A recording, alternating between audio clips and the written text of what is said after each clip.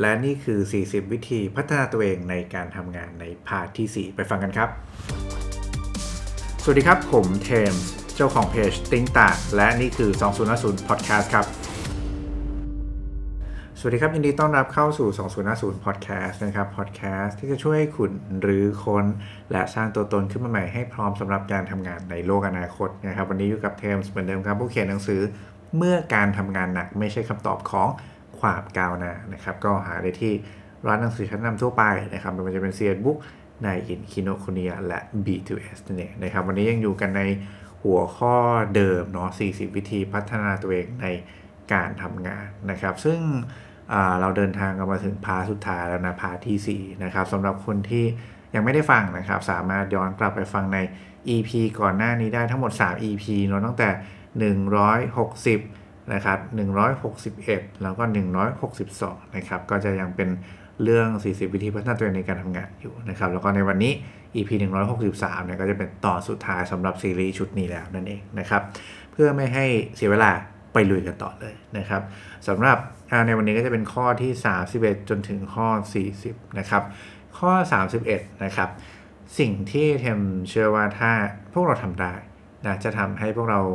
พัฒนาตัวเองในการทำงานได้ดีมากยิ่งขึ้นแน่ๆเลยนะครับก็คือการยอมรับฟังคำวิจารณ์ที่ควรฟังนะครับขอเน้นย้ำคำว่าที่ควรฟังนะครับการจะ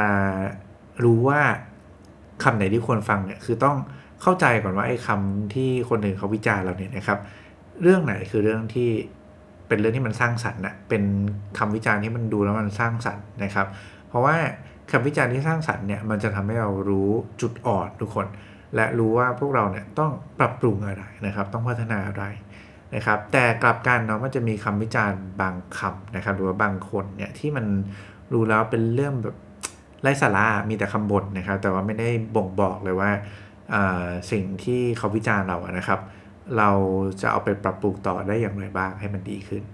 นะแล้วก็เราเป็นแบบนั้นจริงหรือเปล่าก็ไม่รู้นะครับคือถ้าเราไม่ได้เป็นแบบนั้นจริงเนี่ยไอ้เรื่องพวกนี้เรายิ่งไม่ควรต้องไปฟังมันเลยนะครับเพราะว่ามันยิ่งทำให้เก็บมาใส่ใจแล้วก็มันรู้สึกแย่โดยที่ไม่จำเป็นนะครับเพราะว่าเราไม่ได้เป็นแบบนั้นอยู่แล้วเนาะถ้าเรารู้อยู่แล้วว่าเราไม่ได้ทำแบบนั้นไม่ได้เป็นแบบนั้นนะครับแต่ว่าก็พยายามแยกให้ดีเนาะคำวิจารณ์ที่สร้างสรรค์กับคำวิจารณ์ที่ไร้สาระเนี่ยนะครับต้องแบ่งแยกโหมดตรงนี้ให้ดีก่อนนะครับก่อนที่จะเลือกรับว่าจะฟังหรือไม่ฟังอะไรนั่นเองนะครับซึ่งการที่เราแยกเรื่องพวกนี้ได้มันจะทำให้เราไม่เสียความรู้สึกในการทำงานนะดีๆไปโดยที่ไม่จำเป็นนั่นเองนะครับนี่คือข้อที่31นะครับถัดมาครับข้อที่32ครับ start with why ข้อนี้นี่คือเป็นชื่อหนังสือเลยเนาะของคุณไซมอนซิเน็กนะครับแต่ว่ามันเป็นอย่างไรจริงๆทุกคนคือไม่ว่าเราจะทำงานอะไรไม่ว่าคุณจะทำเรื่องไหนๆก็แล้วแต่นี่นะครับเทมจะบอกเลยว่าไม่มีใครสนใจหรอกนะว่าคุณทำอะไรนะเขาสนแต่ว่าทำไมคุณถึงทำเรื่องนี้นะครับแล้วก็สิ่งที่จะทำให้คุณแตกต่างจากคนส่วนใหญ่ที่เอาแต่พูดเนี่ยเอาแต่บอกว่าตัวเองรู้ว่าต้องทำอะไรคือ what เนาะคือคุณรู้ว่าไอ้สิ่งที่ว่าเนี่ยนะมันต้องทำยังไงด้วยนะครับคืออย่างแรกนะคุณต้องบอกคนอื่นว่าทำไมคุณถึงต้องทำสิ่งนี้นะครับแล้วในการที่คุณจะทำสิ่งนี้นะคุณจะทำมันอย่างไรนะครับเพื่อให้มันประสบความสำเร็จให้ได้นะครับนี่คือเรื่องที่ยากมากเลยในการที่จะบอกมันออกมาให้ได้นะครับคือคนที่พูดเก่งอย่างเดียวเนี่ยบางทีเขาไม่รู้นะว่ามันทำแล้วมันทำยังไงนะครับการลงมือทำกับการพูดมันต่างกันเนาะผมยกตัวอย่างเห็นภาพแล้วกันคือเวลาเราพูดถึงว่าเราจะอะไรเดียเราจะพัฒนาองค์กรโดยใช้ AI อย่างเงี้ยนะครับคำยอดฮิตเลยนะครับแต่ว่าคนพูดนี่บางทีไม่รู้เลยนะว่า AI เนี่ยมีอะไรอยู่ข้างในบ้างอะไรคือ Machine Learning หรออะไรคือ Supervised Learning หรออะไรคือไม่เข้าใจคอนเซปต์มันเลยเราไม่รู้ด้วยซ้ำว่าการจะเทรน AI สักตัวหนึ่งเนี่ยนะครับมันต้องการอะไรบ้างต้องมีองค์ประกอบอะไรบ้างนะคุณต้องเตรียม resource อะไรเพื่อให้การพัฒนาตัว AI เหล่านี้มันสามารถเกิดเป็น AI ที่มีประโยชน์ได้จริงอะไรแบบเนี้ยคือเข้าใจไหมคือการบอกว่าฉันจะทำอะไรเนี่ยกับการที่ฉันรู้ว่าวิธีการที่จะทำสิ่งนั้นมันทำอย่างไรเนี่ยมันเป็นคนละเรื่องกันเลยนะครับทุกคนเนาะนี่คือข้อที่32นะครับสำคัญคือไม่ว่าจะทำอะไรเนี่ยขอให้เริ่มด้วย why ก่อนแล้วก็ถ้าให้ดีนะครับคือคุณต้องรู้ how ด้วยนะว่าการที่คุณจะทำสิ่งนั้นสำเร็จเนี่ยมันต้องทำอย่างไรบ้างนะครับนี่คือข้อ32นะครับถัดมาข้อ33ครับฝึก เล่าเรื่องให้เป็นทุกคนพรีเซนต์งานให้ได้นะครับคือไม่ว่าเราจะอยู่ในตำแหน่งไหนทุกคนก็ต้องยอมรับว่าคนที่เล่าเรื่องเป็นนะครับพรีเซนต์งานได้เนี่ยจะได้เปรียบกว่าเสมอมันจะมีหลายครั้งนะครับที่เรามักจะชอบเหมือนคิดว่าฉันก็ทำงานหนักนะแต่ว่าทำไมคนอื่นมองไม่เห็นถึงผลงานที่ฉันทำเลยนะครับเพราะว่าจริงๆแล้วเนี่ยการทำงานหนักอย่างเดียวเนี่ยการทำงานดีอย่างเดียวบางทีอาจจะไม่พอนะมันอยู่ที่ว่าคุณได้สื่อสารสิ่งที่คุณทำเนี่ยออกไปคนอื่นเข้าใจมากน้อยขนาดไหนแล้วคุณได้มีโอกาสพูดเรื่องนั้นเนี่ยด้วยตัวคุณเองบ้างหรือเปล่านะครับคนที่มีโอกาสได้พูดสิ่งที่ตัวเองทำด้วยตัวเขาเองเนี่ย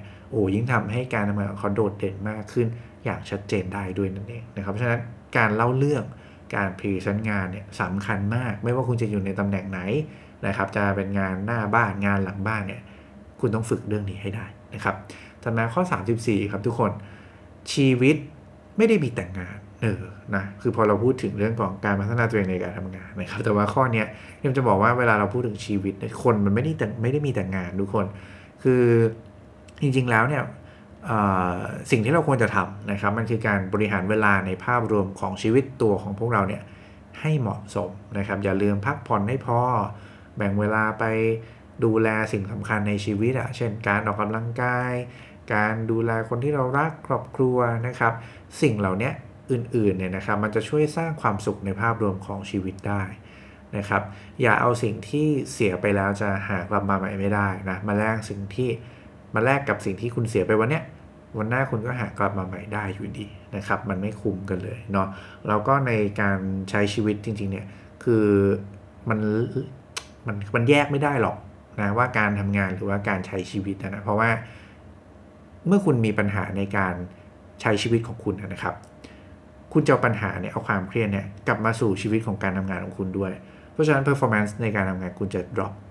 นะครับเช่นเดียวกันเนาะคือถ้าคุณเอาแต่เครียดจากการทำงานทำงานหนักหนาสาหัสเลยนะครับแล้วก็ไม่รู้จักผ่อนหนักผ่อนเบาเนี่ยนะคุณจะเอาความเครียดเรานะครับกลับมาอยู่กับที่บ้านของคุณนะครับแล้วคนรอบตัวคุณก็จะไม่มีความสุขจากความเครียดที่คุณแผ่กระจายออกมารอบตัวคุณเนี่ยนะมันเลยทำให้ภาพรวมของชีวิตคุณก็มีปัญหาไปด้วยเพราะฉะนั้นมันแยกกันไม่ได้หรอกครับทุกคนเรื่องการทำงานเรื่องการใช้ชีวิตเพราะชีวิตมันก็คือชีวิตคุณของคุณอันเดียวเนี่ยนะมันเกี่ยวข้องกันเสมอนะครับเพราะฉะนั้นดูแลทั้งการทำงานและชีวิตในด้านอื่นของคุณให้ดีนะครับอย่าเอาแต่ทำแต่งานอย่างเดียวเนาะนี่คือข้อที่34นะครับถัดมาครับข้อที่35ทุกคนฝึกมองความสำคัญนะครับและความเร่งด่วนของงานจริงๆให้ออกนะบางอย่างมันไม่ได้สำคัญและเร่งด่วนขนาดนั้นหรอกครับถ้าทำได้นะครับไองานที่คุณฝึกมองแล้วรู้สึกว่ามันไม่ได้สำคัญหรือว่ามันไม่ได้ด่วนจริงๆเนี่ยสิ่งที่คุณควรทำคือตัดมันออกเลยนะคือพยายามคิดให้เวลามีงานอะไรเข้ามาเสมอทุกคนมักจะชอบคิดว่าฉันจะเรียงลำดับความสำคัญในการทำอะไรก่อนหลังดีนะครับแต่เทมบอกว่าอย่าพึ่งนะก่อนที่จะไปถึงสเต็ปนั้นเนี่ยให้คิดก่อนแล้วว่าคุณตัดสิ่งนี้ออกไปเลยได้ไหมคุณต้องทำมันจริงๆหรือเปล่านะครับนี่คือกระบวนการคิดที่จะทำให้เราเลือกทำงานที่โฟกัสได้มากขึ้นแล้วก็ทำแต่สิ่งที่สำคัญและเกิด Impact ได้มากขึ้นนะครับนี่คือข้อที่35นะครับถัดมาครับข้อที่36ครับทุกคนเวลาเราพูดถึงเรื่องของการสื่อสารเนี่ยนะคือไม่ใช่สำคัญแค่แบบตัวสารที่คุณต้องการจะสื่ออย่างเดียวนะครับแต่ว่าวิธีการที่คุณใช้ในการสื่อสารเนี่ยสำคัญมากๆนะครับคือเรื่องสารก็อย่างที่บอกว่าสำคัญแล้วนะแต่วิธีการที่คุณใช้เนี่ยสำคัญมากกว่าซะอีกนะครับคุณพูดเรื่องเดียวกันด้วยวิธีการพูดที่ต่างกันเนี่ยผลลัพธ์ออกมาต่างกันอย่างสิ้นเชิงเลยนะครับเพราะฉะนั้นเนี่ยเราต้องรู้จักใช้คำพูดให้เป็นนะครับความหมายเดียวกันนะวิธีพูดต่างกันวิธีใช้สื่อสารต่างกันผลลัพธ์ก็ออกมาต่างกันจะเป็นคนที่สื่อสารกับคนอื่นได้เป็นผู้นำเป็นคนที่คอนวินส์คนอื่นได้นะครับเราอาจจะต้องฝึกเข้าใจเรื่องการใช้วิธีการสื่อสารที่เหมาะสมด้วยผมชอบตัวอย่างหนึ่งมากเลยคือจริงๆแล้วเคยไปเดินสำเพ็งไหมนะใครเคยไปเดินสำเพ็งเนี่ยมักจะเห็นรถที่เวลาเราเข็นมาในสำเพ็งนะครับทุกคนรถเข็นของใช่ไหมจะมีคนที่ชอบแบบว่าขอทางหน่อยอย่างเงี้ยนะครับคือเราก็จะอะไรว่าขอทางหน่อยใช่ไหมฮะกับอีกคนกลุ่มหนึ่งเขาจะบอกแล้วระวังเท้านะครับเดี๋ยวจะบาดเจ็บนะระวังเท้านะครับขออภัยด้วยนะครับระวังเท้านะครับคือวัตถุประสงค์คือต้องการให้เราหลบทั้งคู่เลยนะครับแต่ว่าเมื่อเราฟัง คนคนที่สองเนี่ยเรามักจะรู้สึกดีกว่าเสมอเพราะว่ามันเป็นคำพูดที่เหมือนเขาแคร์เราอะนะเขามองถึงตัวเรานั่นเองนะครับนี่คือยกตัวอย่างให้ฟังนะว่าเวลาเราพูดสารแบบเดียวกันนะต้องการวัตถุประสงค์แบบเดียวกันแต่พอวิธีพูดต่างกันเนี่ยมันเกิดความรู้สึกต่อคนฟังต่างกันอย่างสิ้นเชิงนะครับนี่คือข้อที่36นะครับทุกคนถัดมาครับข้อที่37ครับต้องเชื่อใจคนอื่นนะอย่าไปควบคุมทั้งหมดนะครับเราต้องยอมให้เกิดความผิดพลาดในระดับที่รับได้นะครับขอย้ำเนาะเกิดความผิดพลาดคำว่าในระดับที่รับได้นะครับเพื่อ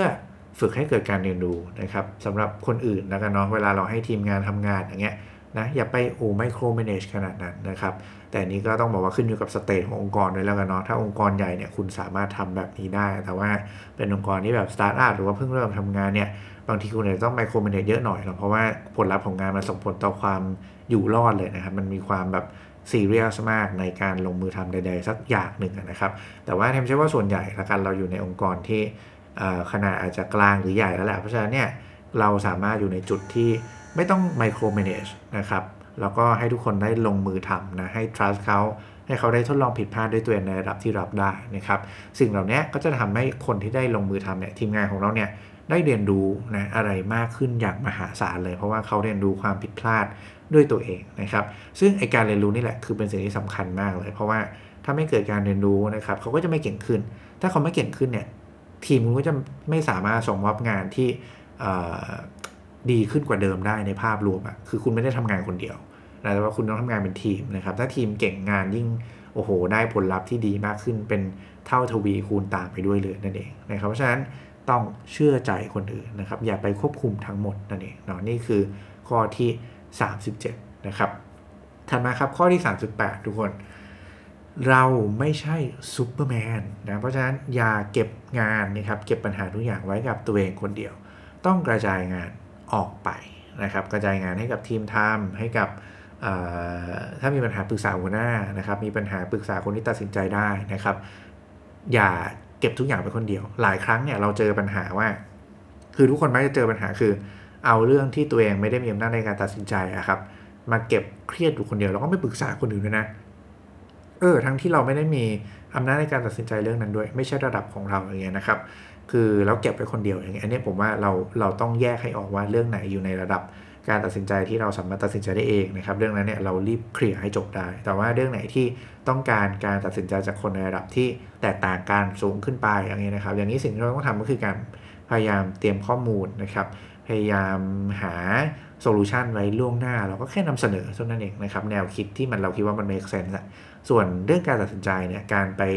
ดันต่อให้มันเกิดขึ้นได้เนี่ยอันนี้ไม่ใช่หน้าที่ของเราแหละนะแต่ว่าเราทำได้แค่พยายาม convince พยายามทำให้มันเกิดขึ้นให้ได้แล้วกันทำให้คนอื่นเขาไปลงมือทำต่อให้ได้นะครับนี่คือสิ่งที่เราควรจะทำแล้วเราย้ำอีกทีหนึ่งนะครับคุณไม่ใช่ซูเปอร์แมนนะครับอย่าเก็บทุกอย่างไว้ที่ตัวเองคนเดียวนะครับอย่าไปเครียดขนาดนั้นเนาะจะทำให้ไม่มีความสุขแล้วก็เครียดในเรื่องที่แก้ไม่ได้ด้วยนะครับนี่คือข้อที่38นะครับถัดมาข้อที่39ทุกคนต้องหัดปฏิเสธอย่างสุภาพให้เป็นนะครับเวลาเราพูดถึงการปฏิเสธเนี่ยหลายครั้งคนมักจะคิดว่า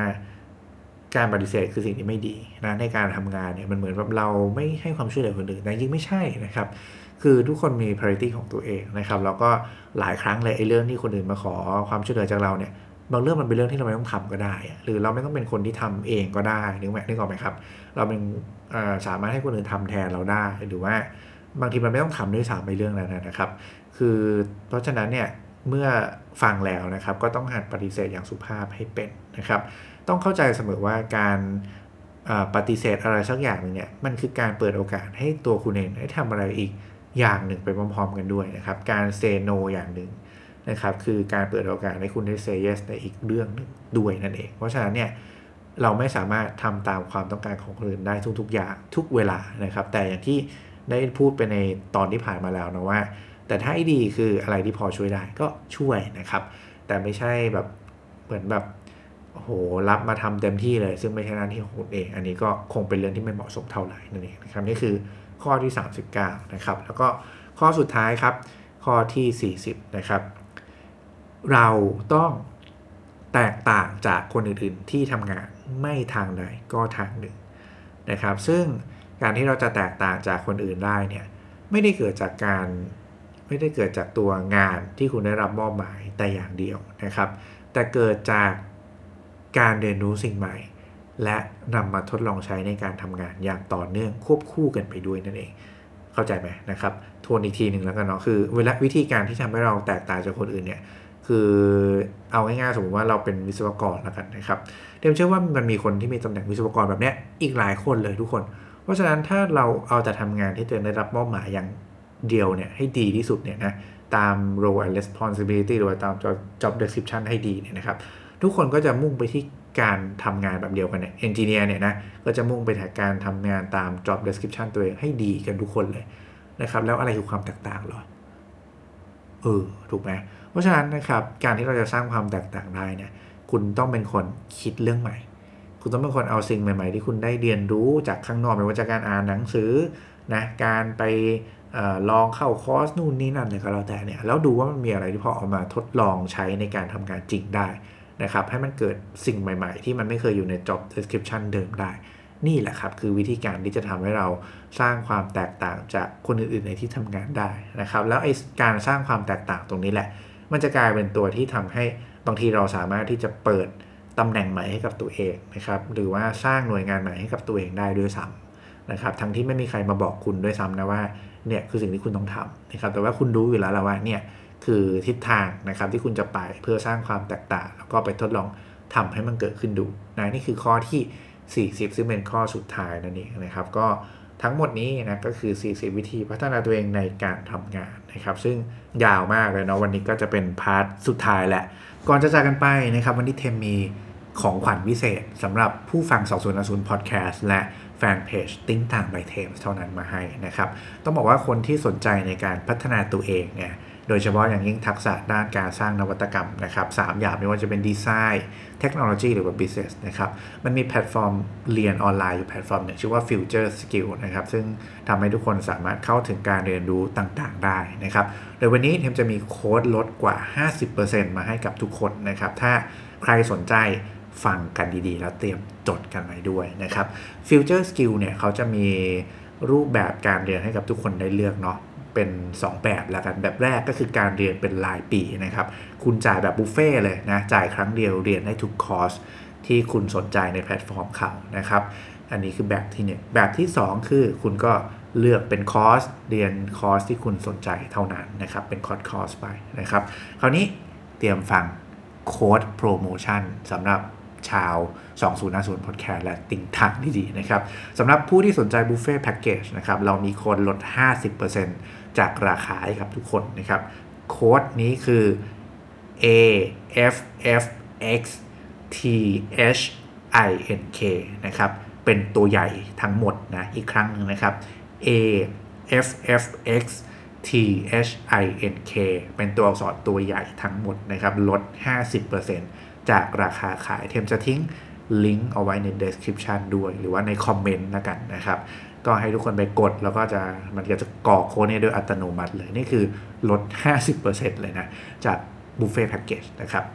คราวนี้แบบที่2เนาะแบบการเรียนเป็นหลายคอร์สนะครับถ้าทุกคนต้องการจะเลือกเรียนแค่บางคอร์สเท่านั้นเนี่ยโค้ดที่เอาไปใช้ได้นะครับลด100 บาทจากราคาขายนะครับโค้ดที่ว่าคือ AFFXTHINK 1นะอีกครั้งหนึ่งนะครับ AFFXTHINK 1ทั้งหมดเป็นตัวอักษรใหญ่เหมือนกันนะครับนี่คือโค้ดลด100 บาทจากราคาขายเมื่อเลือกเรียนเป็นหลายคอร์สนะครับเช่นเดียวกันผมก็จะทิ้ง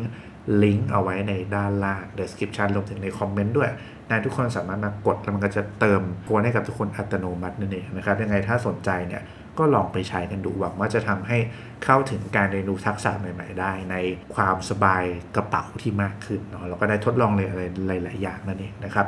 สำหรับวันนี้ก็ประมาณนี้นะครับเดี๋ยวไว้เจอกันใหม่ในครั้งถัดไปครับขอบคุณและสวัสดีครับ